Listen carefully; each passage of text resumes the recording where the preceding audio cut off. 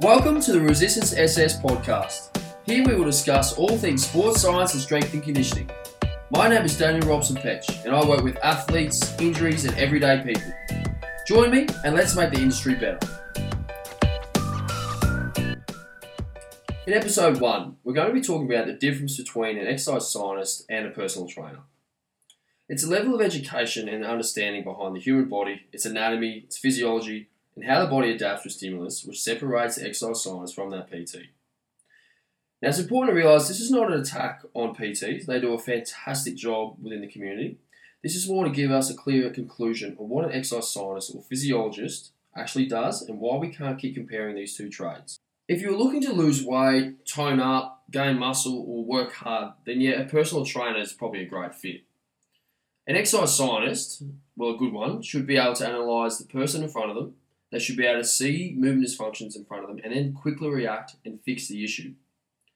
My philosophy is you fix the person before the goal. How can you make someone do 50 burpees in a session if their lower back plays up reaching for the remote on the couch?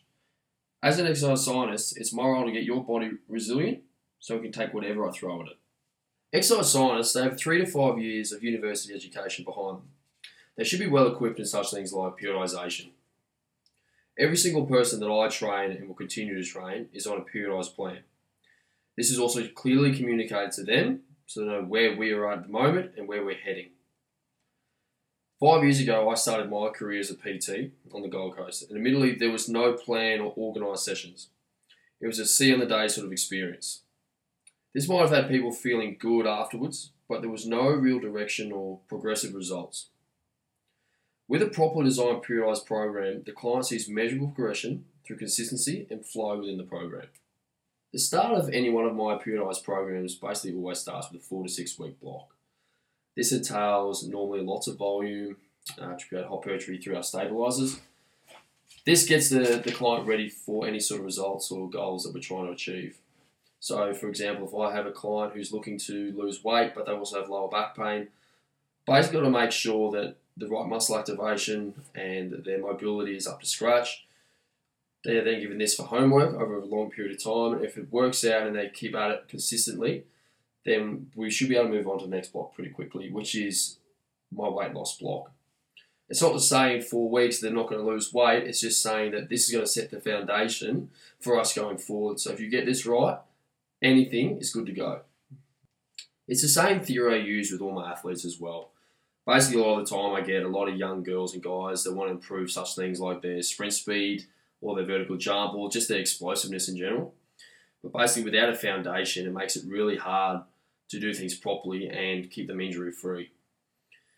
So basically, in the first 4 to 6 weeks of this periodized program, I'd be looking to increase their stability, so volume through their stabilizers, normally things like their glute med through their lower traps, so these muscles that don't usually work. Now, obviously, with this becomes certain strength imbalances.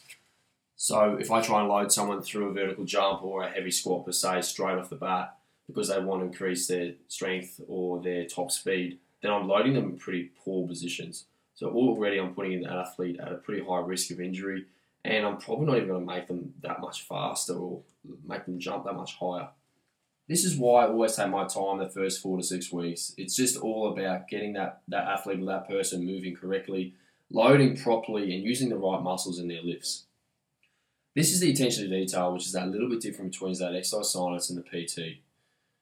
The exercise scientist should put so much more attention into the individual in front of them and really tailor a specific program towards the goals that they're trying to hit. They should also get you to that result pain-free.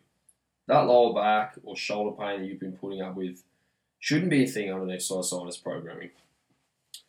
To conclude today's podcast, I hope you've had a great understanding on the difference between the two trades. A PT is good for weight loss and muscle gain. An exercise scientist will get you to your goal pain-free in the quickest possible time frame. They also understand periodization and how to program for athletes. If you have any questions on this topic or contributions towards the podcast, please feel free to contact us on our website at www.resistancess.com. Until then, guys, I'll see you next time.